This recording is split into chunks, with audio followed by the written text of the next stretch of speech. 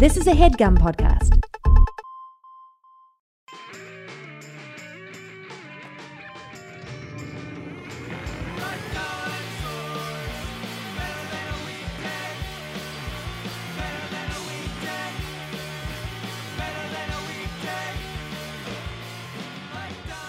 Hey everybody, welcome to the Jeff Rubin Show. I am Jeff Rubin, and I am joined today on Skype and the phone by Melissa Arleth, an acrobat who incorporates animals like rats and cats into her act, which she calls Cirque du Sewer. Melissa, welcome to the show.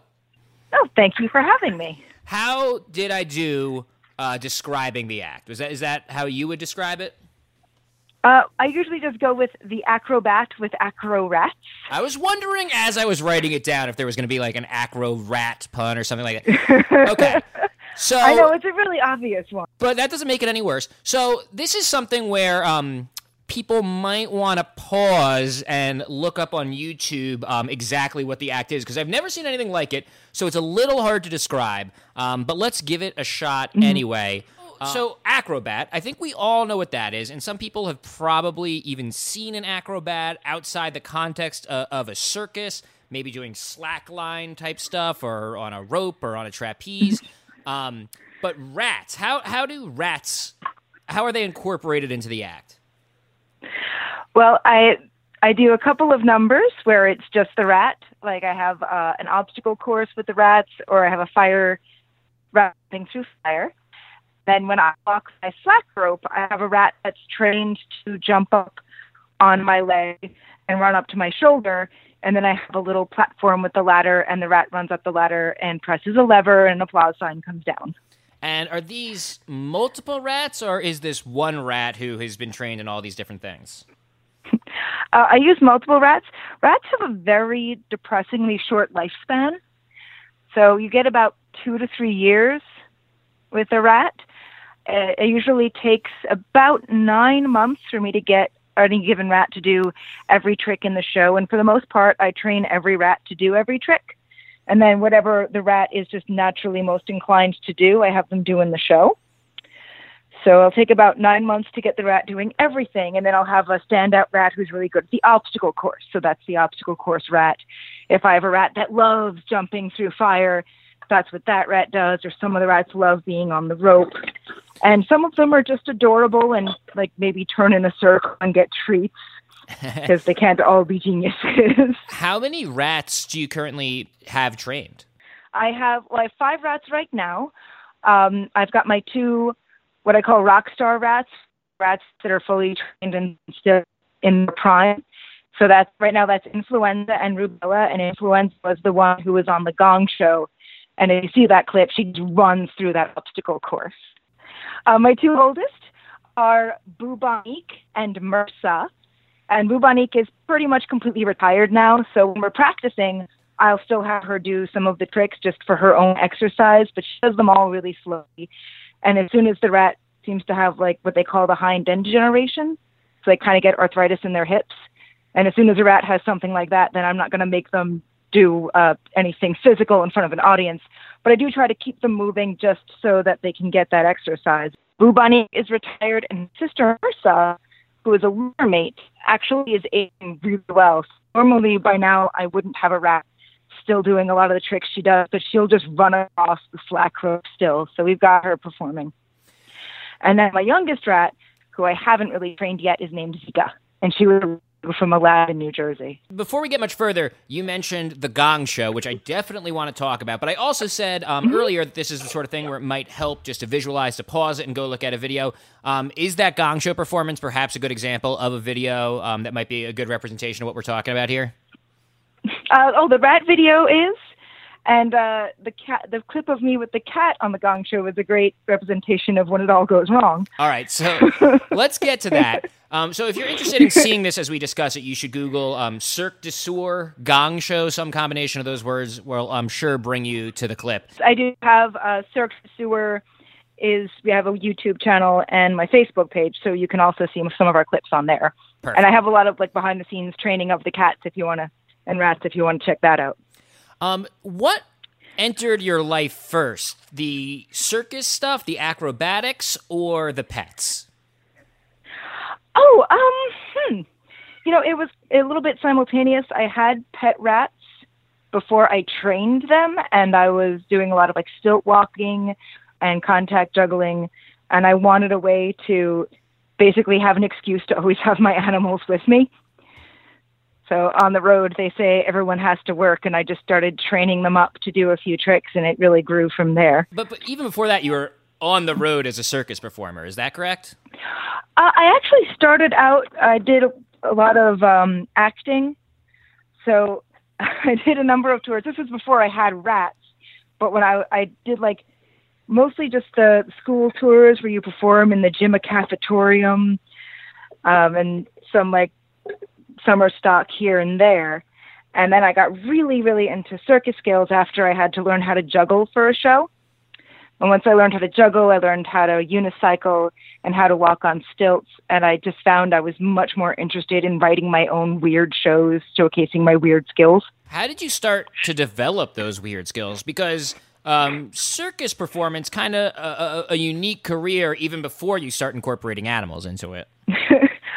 Well, like I said, I have a theater background. I took many, many years of dance and ballet. So to go from dancing on point to dancing on stilts was an easier transition. And once you sort of learn juggling and stilt walking, it's like the circus gateway drug. You just start getting into what other skills can I teach myself? So how did you learn stilt walking? Like, what's the first time you touched a pair of stilts and actually got up on them?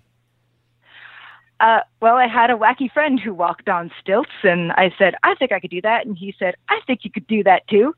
So we went to a parking lot on a little 2-foot pair of stilts, and he kind of let me use his arm until I was comfortable with it.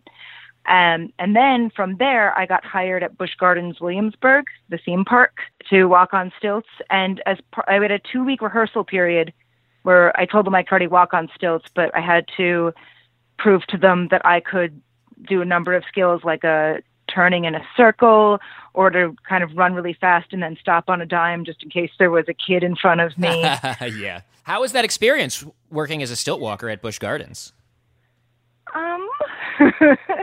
It was hot. It was the middle of the summer. It was 95 degrees, and I was in a polyester jacket, and my main memory of it was that it was awfully hot. I love working at the Renaissance fairs like I do, because you get a lot of kind of permission just to write your own material and to be as weird as you want to be. And with Busch Gardens, because they're a corporation and they have this specific image, every joke you make has to more or less be approved by a committee. So it was a little different to work that way, but I'm really, really glad I had the experience. Was that the first time that you had sort of paid circus experience? I think I just heard a cat meowing in the background, which is terrific. Oh, yeah, my new kitten in training, Shrody, is very vocal all of the time. That's totally okay. Well, at that point, I had done some gigs doing walkabout juggling and contact juggling, and I can't remember if I had done walkabout with stilts before then, but that was around the time where I was doing it a lot. And after you finished working at Busch Gardens, was that it for you? You were like, I'm going to be doing circus stuff. This is for me. Well, okay, so my big moment at Busch Gardens, I remember one of the rules was there was this like train that went around the park, and every time the train went by, you had to like smile and wave at it. That was like a big rule of the park. And the train kind of went through a backstage area, and it was just this long day, and it was like 95 degrees, and I had just gotten off of stilt walking, and I was so tired and sweaty and hot, and I was trying to get to my car, and the train came by, and I thought, I don't have it in me to smile and wave right now. I just can't do it. And I looked around, and there was this like bush just like about knee height, and I'm like, perfect. So I kind of jumped to the side to hide behind the bush because I didn't feel like waving. And there was somebody else already hiding there. We both looked at each other like, I can't do it today. But I had this moment of like, I need to be around fellow weirdos at the Renaissance Fair circuit. Those were kind of my people. And my next gig after that was doing stilt walking at a Renaissance Fair. And I think that kind of cemented that that's my favorite venue to perform at. So were you into Renaissance fairs before that, or did that just seem like a good place where you could develop your own act your way? Well, my first kind of acting job between junior and senior year of college was at the New York Renaissance Fair, where I was part of the street cast, doing lots of improv and creating characters. And I had a wonderful time there. And that was when I first realized that writing a 25 to 45 minute variety show with skills was something you could do for a living.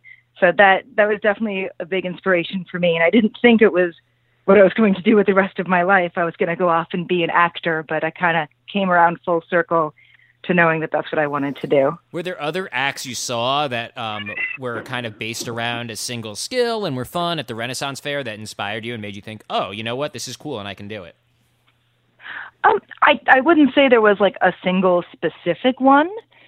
So the New York Fair at that time, there was the Danny Lord silent comedy show. There was Dexter Tripp, who also is a rope walker. There was Stuart and Arnold's knife throwing. They've been on this podcast, Stuart and Arnold. I'm pleased to say. Way. Yeah, awesome. yeah, Stuart and Arnold about a year or two ago. Oh, wow. Yeah, that was one of the first Renaissance Fair acts that I was aware of. And I mean, just the idea that you could spend your life learning this very odd and very specific skill and then go ahead and present it on a stage, I thought that was incredibly cool. Now, help me understand, because I've been to Renaissance fairs, and I think they're great, but, did they have stilts in Renaissance times? What makes... I agree they do fit in, but what makes stilts fit into the Renaissance fair?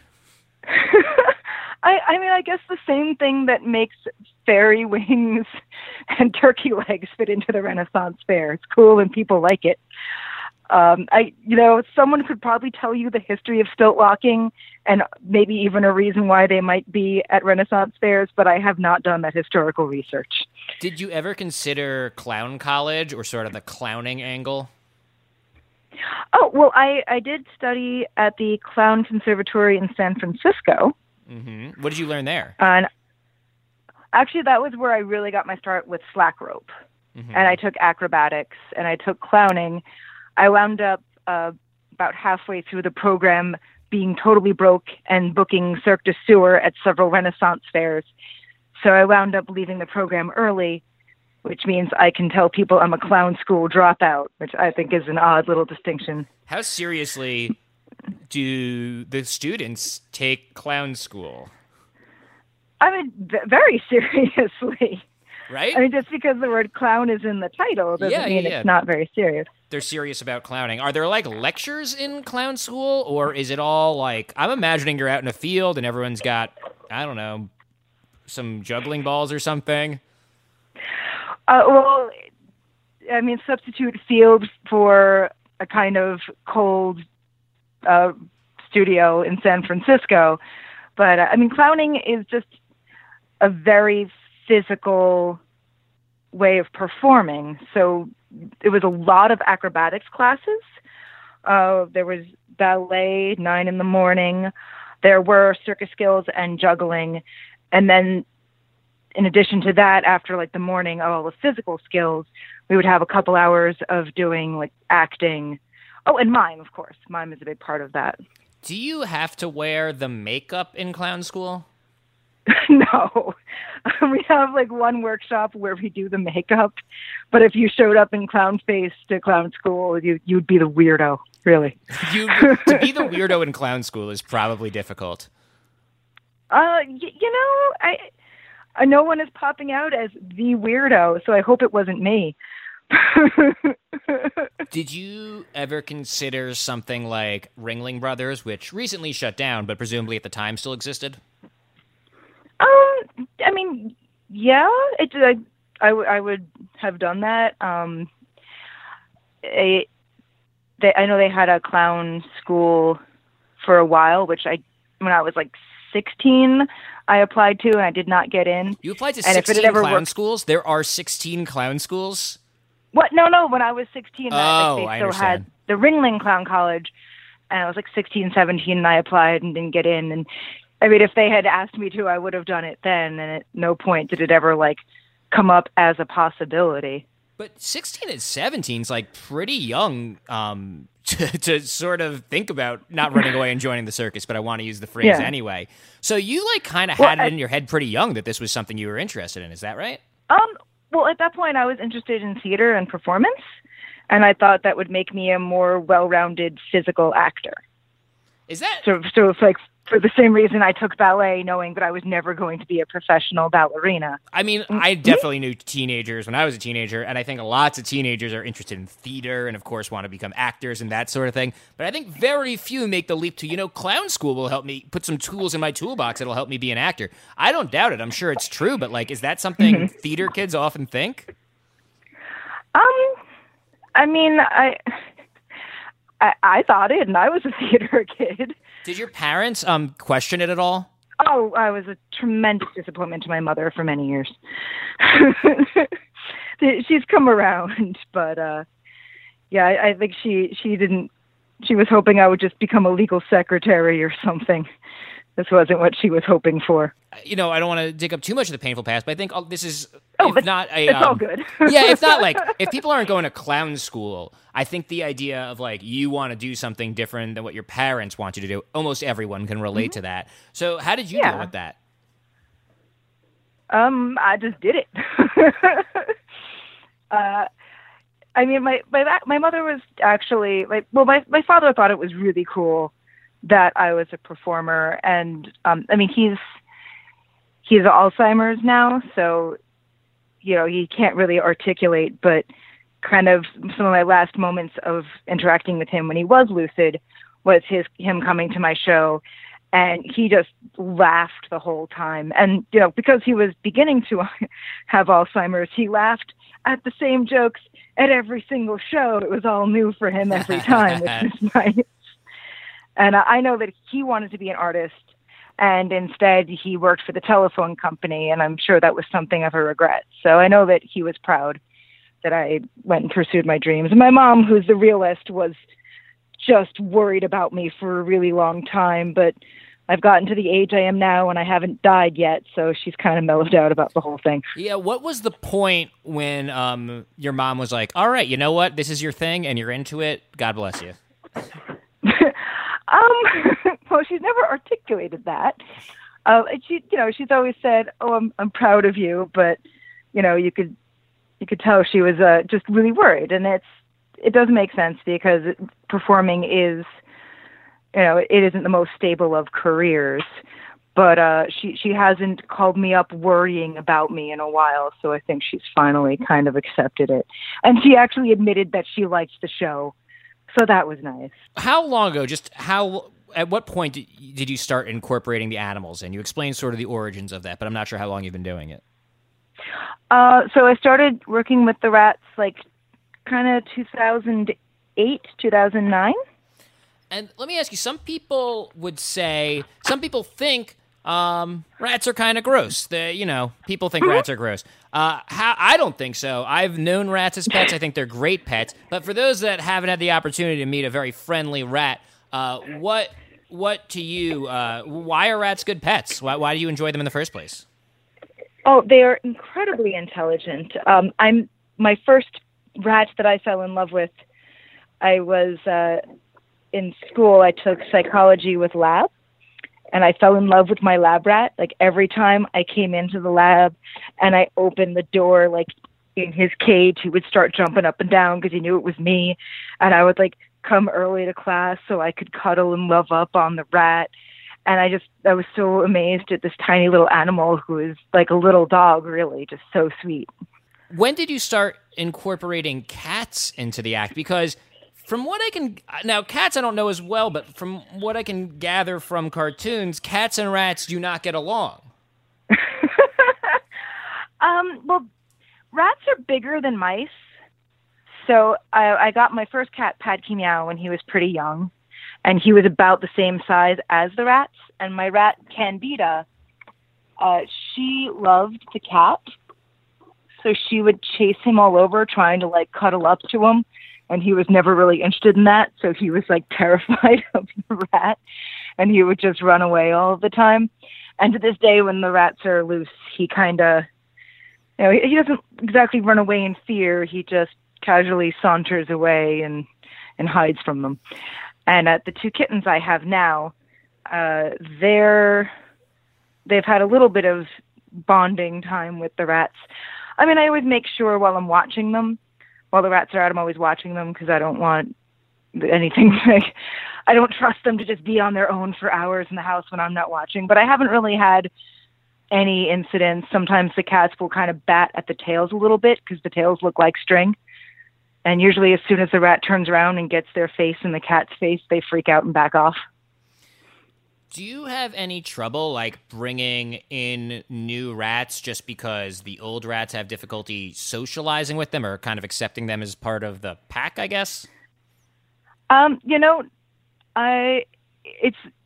pack animals, so there is a transition period, and they have to figure out, like, which one is going to be the alpha rat. So I always have, like, separate cages at first, but they can see each other and smell each other.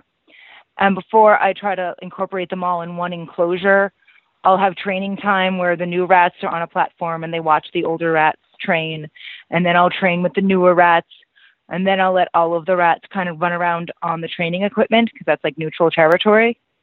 And then I'll have maybe for an hour every night, all of the rats running around on the couch while they supervise. And when I haven't had any like incidents or fights or they seem like they've kind of chilled out, then I incorporate all the rats together in one enclosure. The only time I ever had difficulty was with my rat Mursa, who was a really mean alpha rat, and she was just too aggressively fighting the new rats. But now that she's older, she's mellowed out a bit. So we finally just got everyone to get along about 4 months ago, and now they all sleep in a hammock together, and it's really sweet. Now you perform at Renaissance fairs, which I assume means a lot of you're traveling with these animals all the time, right? Yes. You're traveling with these animals right now. Can you give me some idea? I'm sort of cheating here because you mentioned you were having trailer issues right before we were on the call. So can you give me some idea of what your setup is, like where all these animals live and just like what it's like traveling with them? Oh, sure. Well, we all live together. I have a 24-foot trailer with a slide out, and I took the dinette out of it. So where there used to be that table and benches is just a big empty space, and that's where the rat enclosure is. So they have like a great big cage, and then I try to take them out as much as possible to just run around. And we have 3 cats, and there's a litter box next to the rat cage, so they've got a sizable amount of real estate. And when it's time to travel, I've got little travel cages for the rats in my van. And then I have crates for the cats. And when I want to travel, I'll put a little bit of food in each of the cat crates so that now they'll just run right into their crates and eat a little food and curl up on the cushion and go to sleep while I drive. How much time are you spending training and I guess rehearsing with the animals on like a daily basis, a weekly basis? I'm not sure. However you think about it. Well, I train pretty much every day, both myself and the animals. So on a normal day, I do about a half-hour dance, ballet, bar warm-up. I'll do an hour of stretching, an hour of rope walking.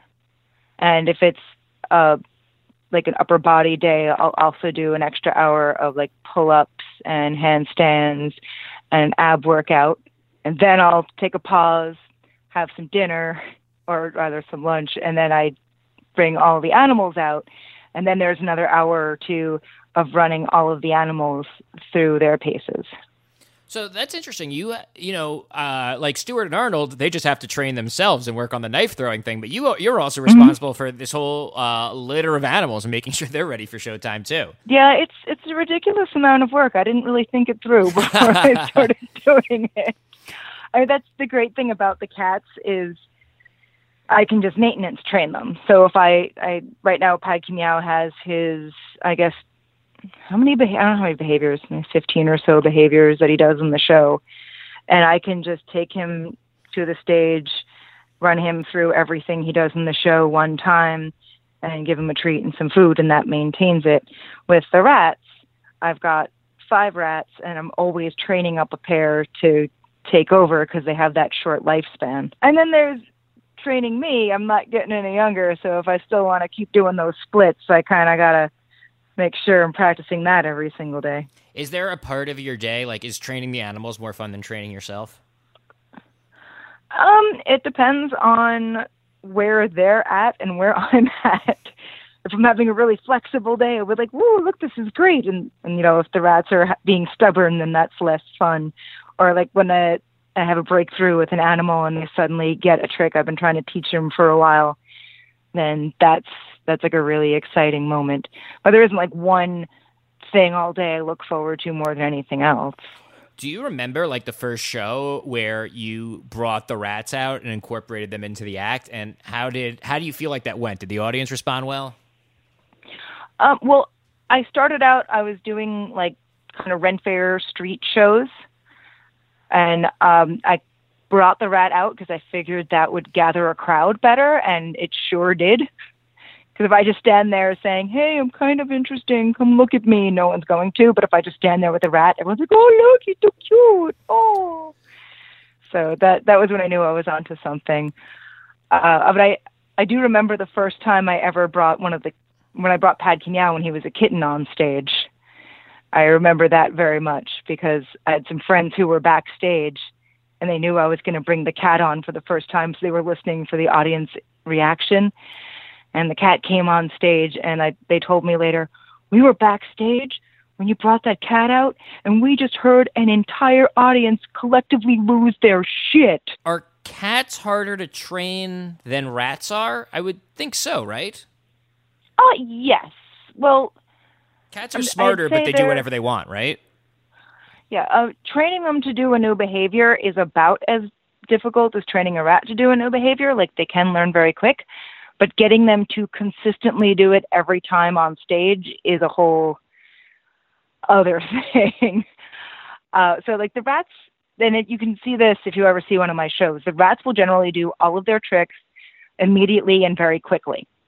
And the cat will walk on stage, do a behavior, take a pause, stare at the audience, scratch themselves, do the next behavior, yawn, do another behavior. So it's just like a different pace. They're a lot more easily distracted, and they like to make it look like it's their idea. Have you ever thought about other animals, maybe a dog in the act or something like that?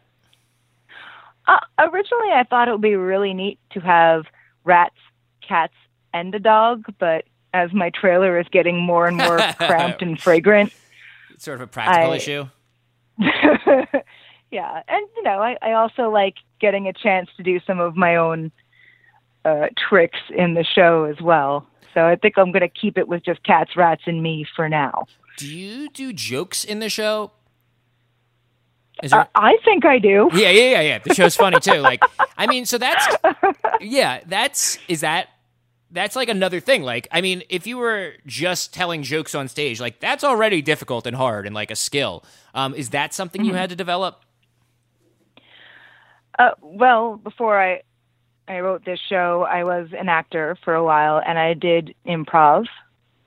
I've never done stand-up, but I mean, I think I'm awfully funny, although it's sort of cheating because I have animals there, so they're going to like me anyway. Or they're going to like the animals, at least.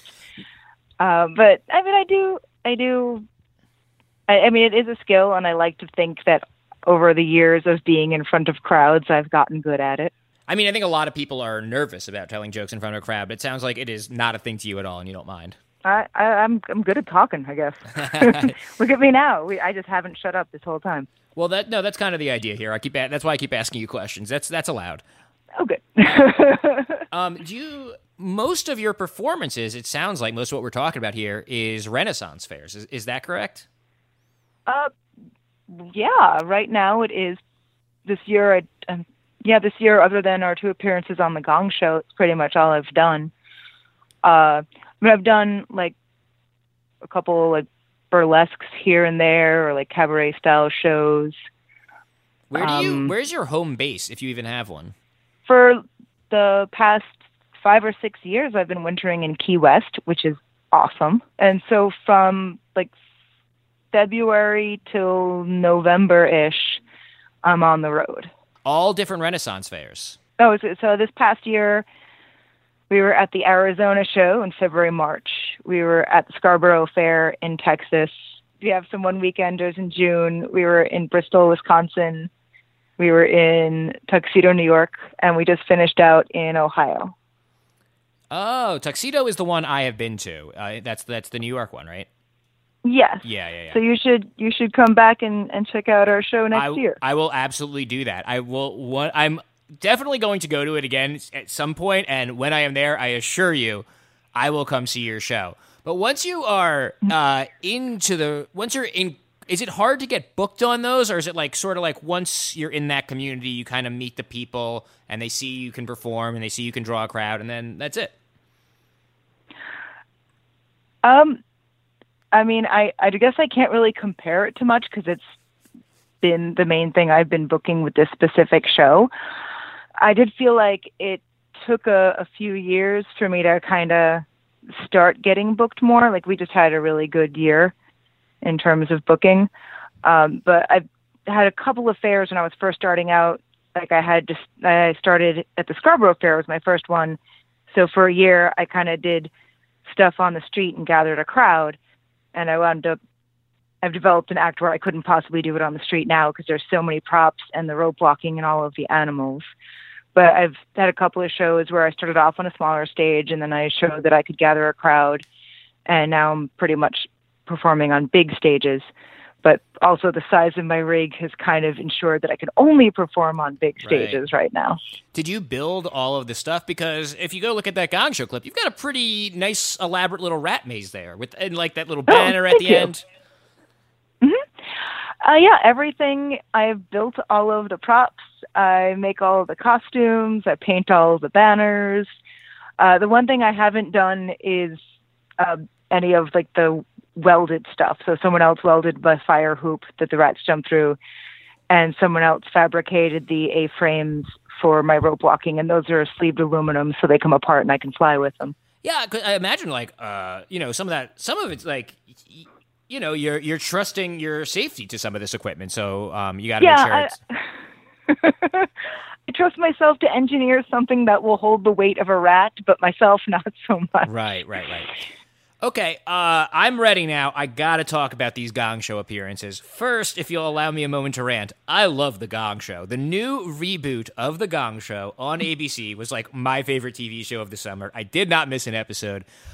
This is a reboot of a 70s TV show. They brought it back a few times. It's sort of a variety show with very unusual acts like yourself and celebrity judges. It's very lighthearted. The judges grade you, but like there's no Simon Cowell who is like, that is miserable. Like it's all in good fun, and it's all, at least my perception of it is it's in good fun. It's very positive. Even when people get bad grades, like it's part of the fun. And also, I should mention, just as I'm painting a picture of the Gong Show reboot, that it's hosted by Mike Myers in heavy prosthetics, playing a character named Tommy Maitland, who is a fictional game show host from England, I guess. It's so weird, but it all comes together, and it's really fun. And if you like my podcast, I suspect you might like this show too.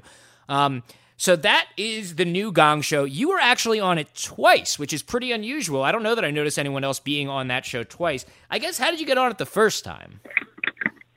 Oh, well, we kind of booked both the appearances at once. I think I saw like an ad for it somewhere, so I just kind of like shot them my website and info, and they wound up getting back to me really quickly. And we scheduled a like Skype interview. The old Skype-a-phone. Yeah. So we Skyped with like me, and I had like a rat on each shoulder and the cat kind of hanging out, and my assistant in the background with his guitar, and we had a whole interview that way. And they weren't sure if they wanted to do the cat or the rat. So when they flew us out, they had me bring everything.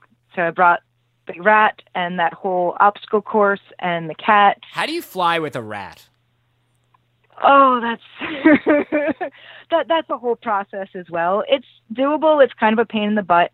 No one will let you bring a rat into a cabin. What happened was, I think in like 2005, some woman had her pet rat on a plane, and she opened the cage and it got out, and the whole plane was grounded for like 3 days while they tried to find the rat and had to do like $1 million worth of diagnostics to make sure the rat didn't chew through anything.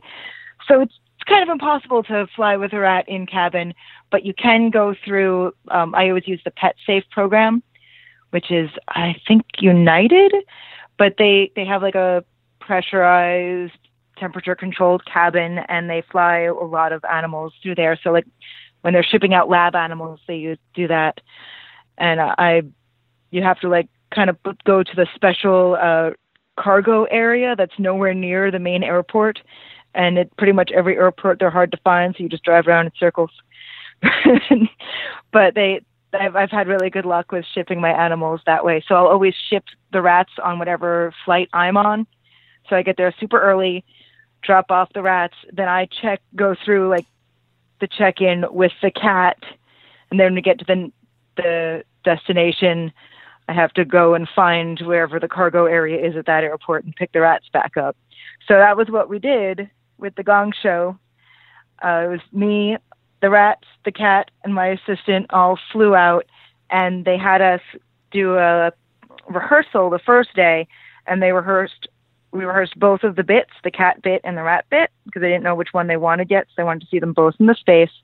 And they decided to go with the cat because when we rehearsed it, the cat did every trick in the ballet perfectly, and everyone was so impressed, and they were like, we have to air this. No one's ever seen a trained cat. It's going to be amazing. And then when it finally came time to do it, and the band struck up, the band was really loud. It was like a horn section and some drums. Great band. I love that band. Oh, it's a great band. Yeah. That's a fun part of the show too. But you can imagine, like, if you've been on any TV set, even without a band, the lights, the audience, it's like a very unusual setup. I imagine it could even throw a human, much less a cat who has no idea what's going on. Well, I thought it would be fine because we've done theatrical shows before. We've done like burlesques with stage lights, and I've usually found that he does really well with the stage lights because he doesn't like seeing the audience. So I figured he's done great in theaters before. I thought it was going to be fantastic, but then the band struck up and the cat freaked out. Like I was holding him and the band struck up and like every claw dug into my flesh so that the makeup people had to like cover all the blood spots for the next shot. But if you watch the footage, you can see the cat doesn't do a single thing. Yeah, the cat is not very cooperative. Does that happen often outside of TV? I mean, this is sort of special circumstances, but does that happen often outside of TV? Never to that extent. So, I mean, he's a cat, so like he has his moments. Like once or twice, he's ran off the stage if something like freaks him out. But for the most part, he's a rock star. Like he's been doing this, pretty much his whole life, and he's usually actually excited to go on stage. Like he knows his cue, and my assistant is backstage, and he has like a harness with a leash. So my assistant unhooks the leash and he runs on stage for his cue. And I'm told that he's like straining at the end of his leash to run on stage when it's time to perform. But he's still a cat, so every now and then he just gets a little bit of a toot. Now, you are not a cat. You are a human. And thanks for noticing. This you must. I mean, I can't even imagine what's going through your head. Like you're on TV. There's like famous people on stage. Will Arnett was one of the judges. Chelsea Handler, I forget who the other one was. And do you remember who it was? Courtney Cox. Courtney Cox. I just watched this, right? Yeah. Well, Courtney Cox was the one we had the rat. Rat. Okay. So it was. It's someone famous. It's like these are like real celebrities, and there's a huge audience. You're on TV, like, and the cat is just not cooperating. What's going through your human brain? I guess mostly oh crap was what was going through my brain.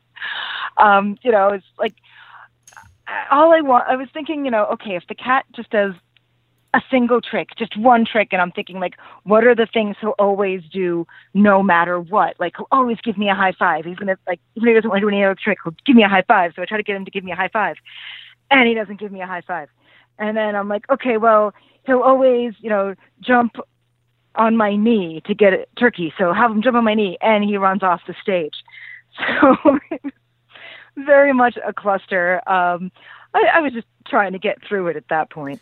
Well, the reason I ask is because you don't seem to be panicking at all. Like after the act, after everyone's act, they have a little back and forth with the judges, and you seem like you're in pretty good spirits considering what happened. Was that hard to keep a smile on? I mean, it was fine because I'm a performer, so you have your performance face, and you don't get phased. There's like a different headspace you go into when you're performing in front of a live audience. So for then, I was fine. But, when I went back to the hotel room, I might have cried a little bit, just a little. I mean, it's very irritating when you perform as often as we do, and I can depend on this cat to like 300 times a year do this routine. And then the one time when we're in front of what is basically the largest audience that will ever see my show at once, the cat, freaks out. But what can you do? He's a cat. Yeah. I would say that is unfortunate. I regret that it went down that way. But to give you a compliment, I think I think you've put together a very unique act. It's very cool. You're very talented. But the fact that you were able to maintain your composure and stay positive, and like I said, everything on the Gong Show is positive and fun, even when things aren't going well. To me, that's almost one of the most impressive things at all. And that really speaks to your capacity as a performer and your I don't know, the way you think about it, I guess, the way you approach it. Oh, well, thank you. I mean, I've been told by people that have seen my show more than once that it's even better when the animals don't do what they're supposed to do. Though ideally you want to see it at least a little bit. So, but you did get a shot at redemption then. Were they like, you know what, come back on with the rats? Is that what happened? Yeah, well, they asked if I could come back again because they had difficulty deciding between the cat and the rats. So once the cat totally failed to perform, I was very much wanting to be able to come back on with the rats because I was pretty darn certain that the rat was not going to fail me. And they didn't. You can go, as we mentioned earlier, go look this clip up online. The rats did not fail you. It's a great act. It's really fun. That's actually where I saw that one first, and I was like, oh, we got to get this person on the podcast. Look at this act. This is incredible. So was that particularly exciting because, it worked? Oh yeah. Yeah. Afterwards, we were doing a little victory dance, right behind the curtain, yay, the rat of redemption. And you mentioned this before. Was that your assistant playing guitar?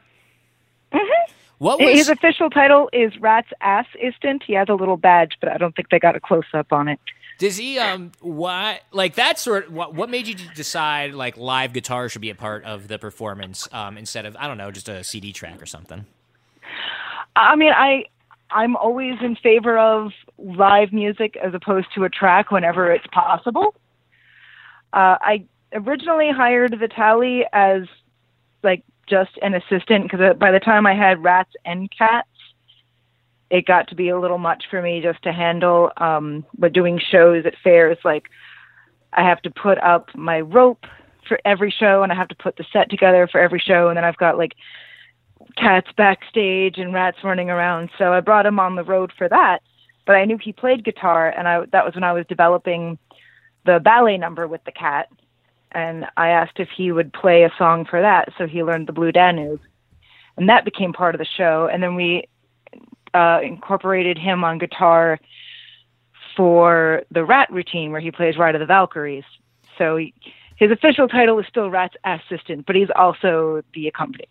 It does give it, even in the Gong Show, it sort of has a show busy vibe, maybe. It sort of gives it a Renaissance fair feel, right? Well, I mean, it is a lot more of a Renaissance fair feel than if it was piped in music, yeah. Right. What was the reaction from the judges like? Do you feel like they appreciated the act? Well, when I did the bit with the rat and I have the reveal where I take my top hat off and the rat is there. I definitely heard one of the judges say, "Oh no, oh no." So I think somebody was about to gong me because they were just like, "Oh God, what is going to happen? There's a rat."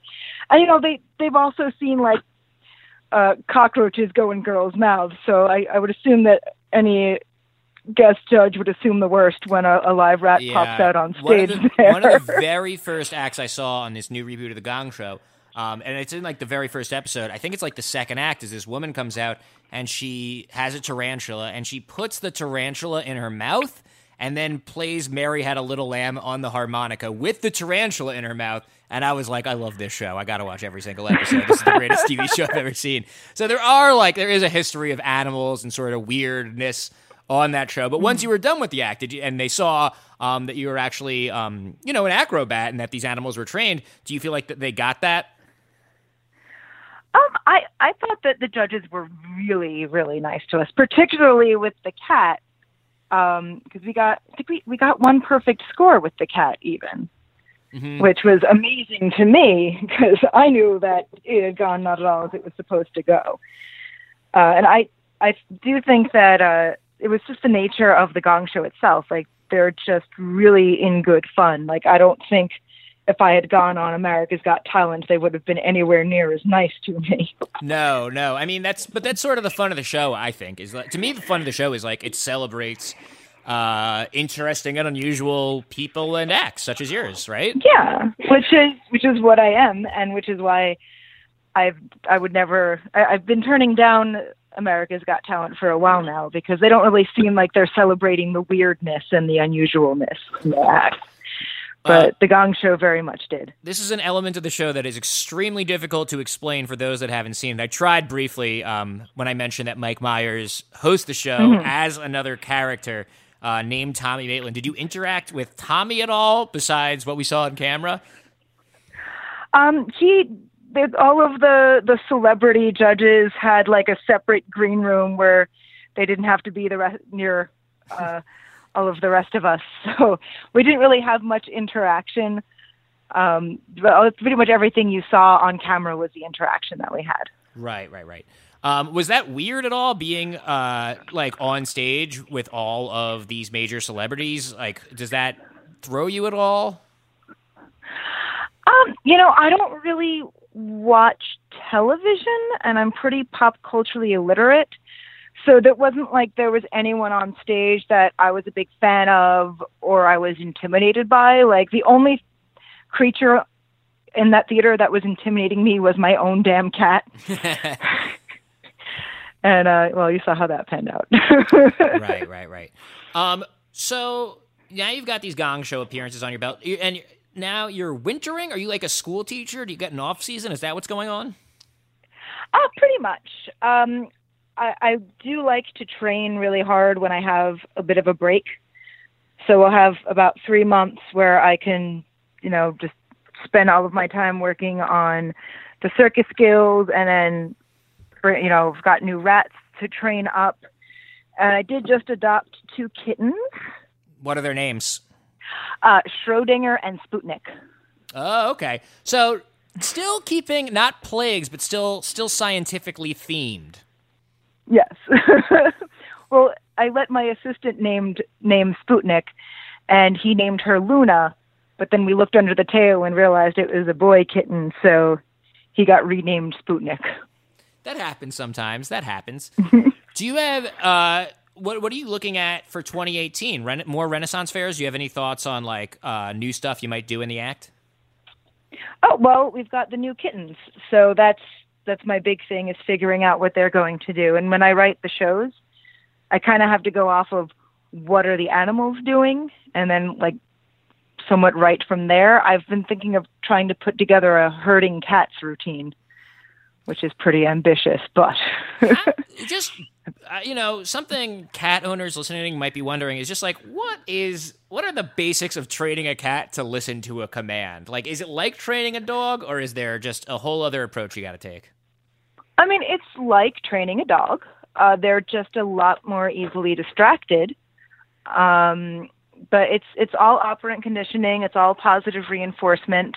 I don't know if I just got lucky that I have 3 really food motivated cats, or if part of that is I've been hand feeding them little bits of turkey as long as I've had them. So they definitely, when they see that turkey in my hand, they know that they can have that turkey as long as they do something silly like give me a high five. And they always seem to get very excited when it's training time. It's really an unusual and interesting and cool act you have put together, and I would encourage people to go check it out online. How can they find your website? It's Cirque du Sewer. That's DU, like Cirque du Soleil, only less Canadian. It's cirquedusewershow.com. And we're also on Facebook and YouTube as Cirque du Sewer. And do you have any idea what Renaissance fairs you'll be at in 2018 yet? I know we have confirmed that we will be at the Arizona Renaissance Fair and the Scarborough Renaissance Fair. And we're going to do the last 3 weekends of the Ohio Renaissance Fair. And I don't have any contracts yet, but if it follows what we did last year, we'll be in South Dakota at Mutton and Mead in Massachusetts and at Bristol and Tuxedo. Well, I would encourage people to go look it up online, keep an eye out for the act. Melissa, very cool. Thank you so much for making some time to tell us all about it. Oh, fantastic. It was lovely speaking with you. That was a HeadGum podcast.